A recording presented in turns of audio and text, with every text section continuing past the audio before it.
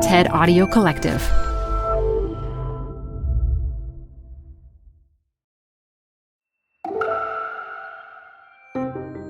You're listening to TED Talks Daily. I'm Elise Hu. Climate change, economic uncertainty, and demographic crises are issues defining the 21st century. And journalist Aaron Bastani believes changing the system that undergirds much of the world, capitalism, can not only address those challenges, but expand liberty. In his talk and the Q&A that follows from TED 2022, he lays out his vision for how. It's coming up after the break. Support comes from Zuckerman Spader. Through nearly 5 decades of taking on high-stakes legal matters, Zuckerman Spader is recognized nationally as a premier litigation and investigations firm. Their lawyers routinely represent individuals, organizations, and law firms in business disputes, government and internal investigations, and at trial, when the lawyer you choose matters most. Online at Zuckerman.com. Support for TED Talks Daily comes from Capital One Bank. With no fees or minimums, banking with Capital One is the easiest decision in the history of decisions. Even easier than deciding to listen to another episode of your favorite podcast. And with no overdraft fees, is it even a decision? That's banking reimagined. What's in your wallet? Terms apply. See CapitalOne.com/bank. Capital One N.A. member FDIC. TED Talks Daily is brought to you by Progressive. Progressive helps you compare direct auto rates from a variety of companies so you can find a great one, even if it's not with them. Quote today at Progressive.com to find a rate that works with your budget. Progressive Casualty Insurance Company and Affiliates. Comparison rates not available in all states or situations. Allow me to introduce myself. I'm a writer, journalist, and a socialist.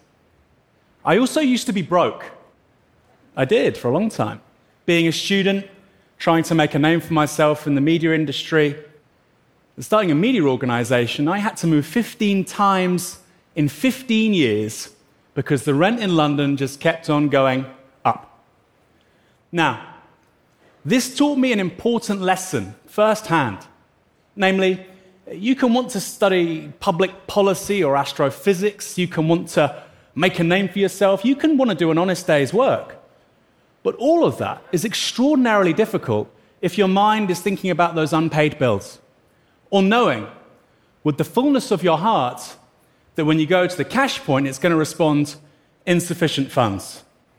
Now, while I was going through all of this, which I have to say happened for a little bit too long for my liking, I agreed with the ideas that I was reading from the liberal tradition, namely that individuals are uniquely placed to determine how their lives should unfold. Nobody else is.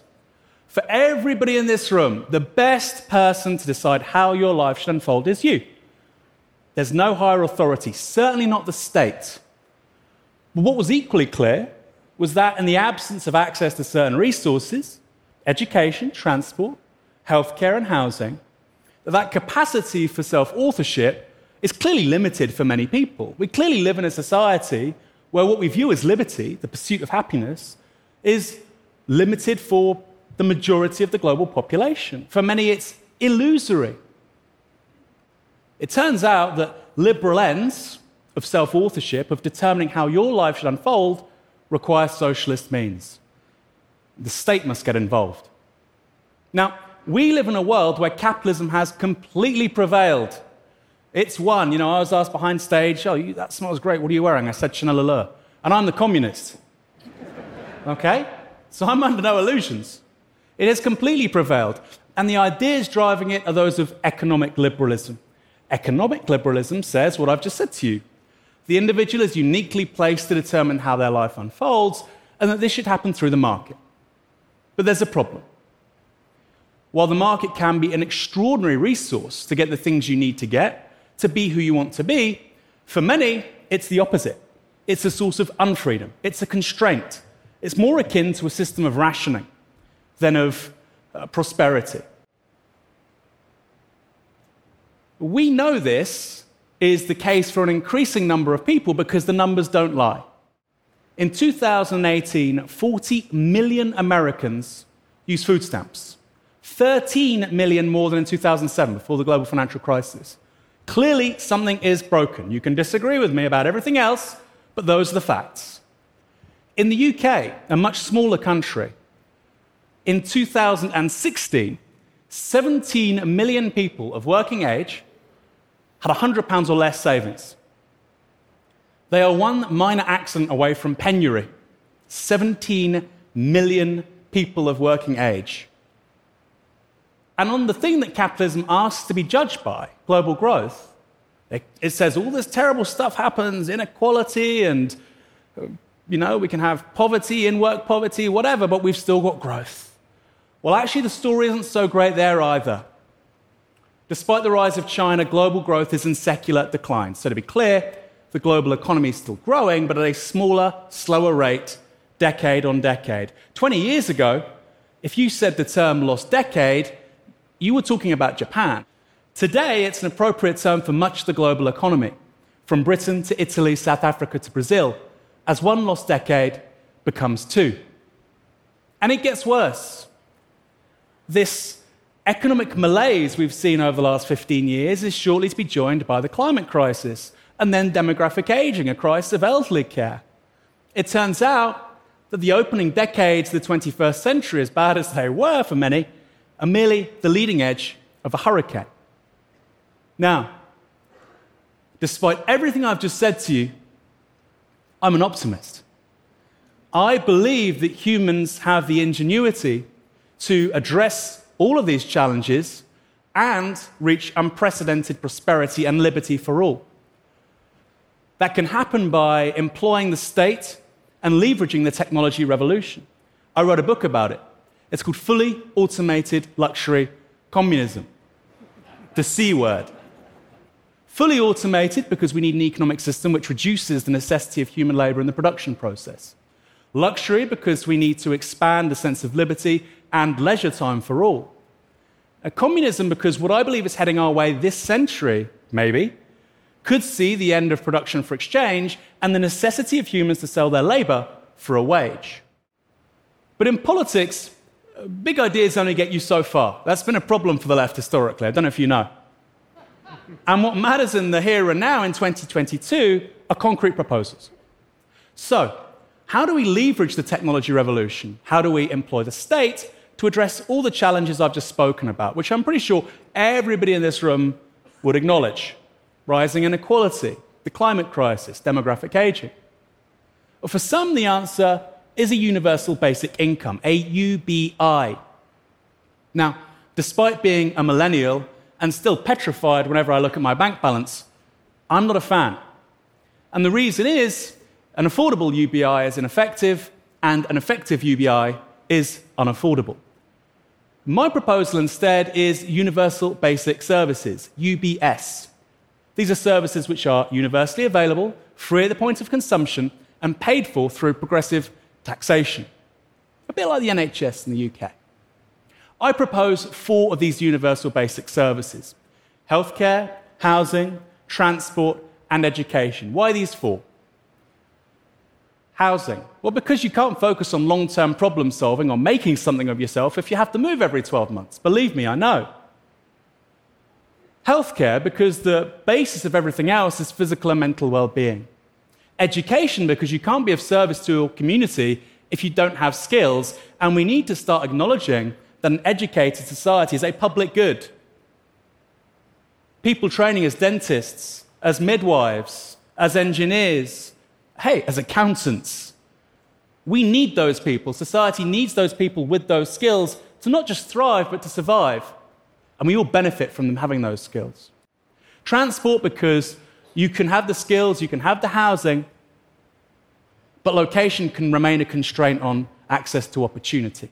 So, you might agree with me so far. You might say, Aaron, I get it. Market failure exists. It's a thing. And yeah, okay, the state should intervene in some areas, fine.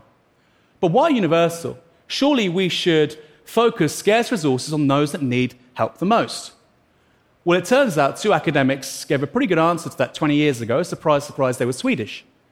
And they found that countries with universal welfare systems saw the lowest rates of hardship, the lowest rates of inequality, and universal welfare systems actually commanded the broadest possible consent. If you want to see the citation, it's Walter Korpian Yaquim Palme. Go on Google Scholar, find it. Now, how does that work? Why is that the case? Well, it turns out that universal welfare systems, because of the nature of how they work, have less bureaucracy. Because they don't employ means testing, there's less stigma attached, so the people accessing the resources actually use them, as opposed to what we get with means testing, where you feel like you shouldn't be doing that.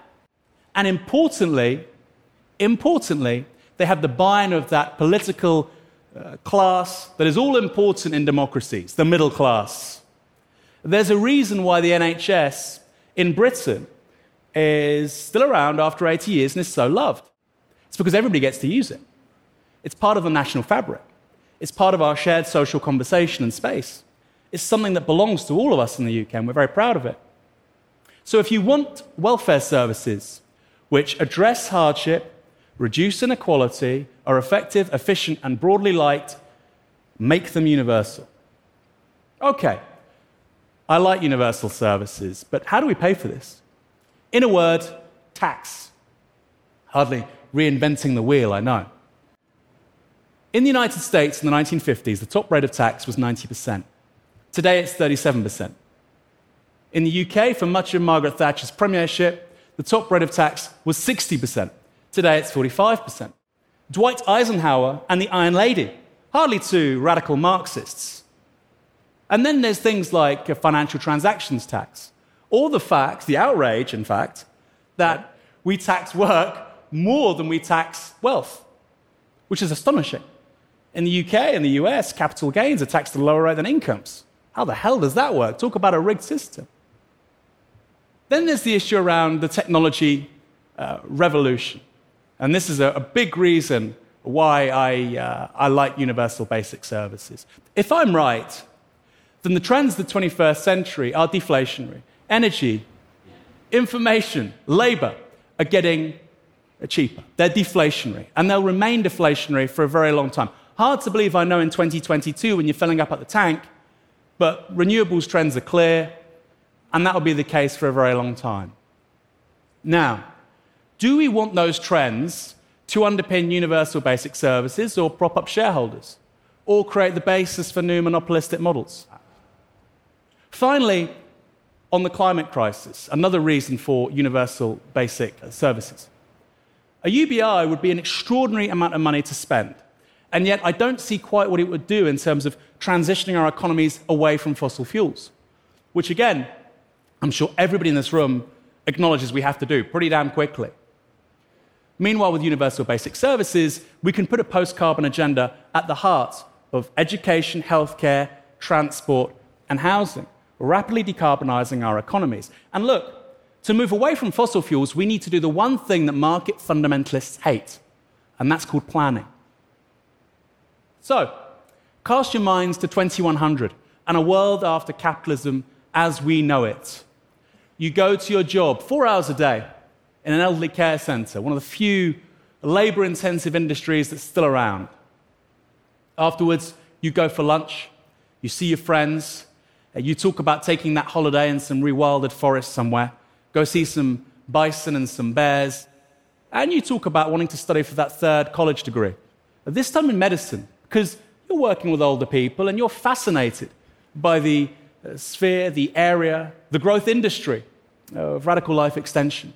And hey, your first 2 degrees didn't cost a thing, and that second one in East Asian literature gave you a whole new perspective on life. You really love Japanese poetry after that. Pretty good, right? You get a notification as you leave that lunch. Your local healthcare clinic saying you need to go for a quick checkup. You go down there, you take a bus, free, electric, self-driving. The local bus co-op uses a powerful predictive algorithm to determine how much supply is needed at what time for optimal efficiency and effectiveness. Compare that to rush hour in LA or London. Big difference, I know which I prefer. You end up at the local health clinic. They say, look, it's time for a liquid biopsy. You missed your checkup last week. You go in, stage 0 cancer. No problem. Some pills will fix that.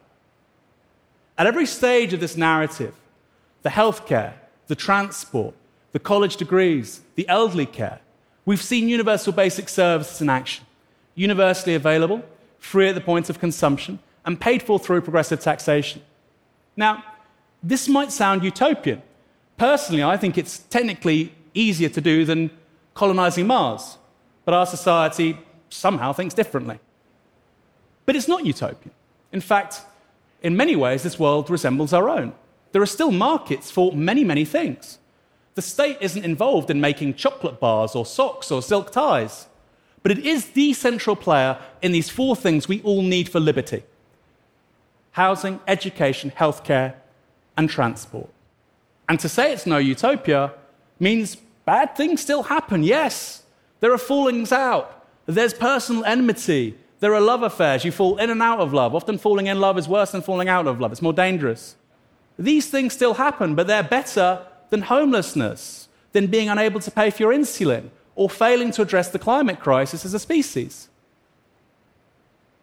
It's time we lived up to those glorious words, life, liberty, and the pursuit of happiness, and recognize that for the majority of the global population, the pursuit of happiness is impossible.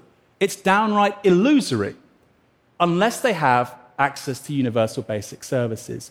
This is the way by which we guarantee liberty for all and address the great challenges of the 21st century: the climate crisis, inequality, demographic aging, whilst leveraging these remarkable technologies that the ingenuity of our species has created. I don't think there's another way of addressing those challenges. I think anybody who thinks otherwise is delusional, frankly. But all of that means we're going to have to do something which, for the political establishment and status quo thinking, has been anathema for decades. And that means returning the state, yes, the state, to the center stage of our economic and social lives. Thank you.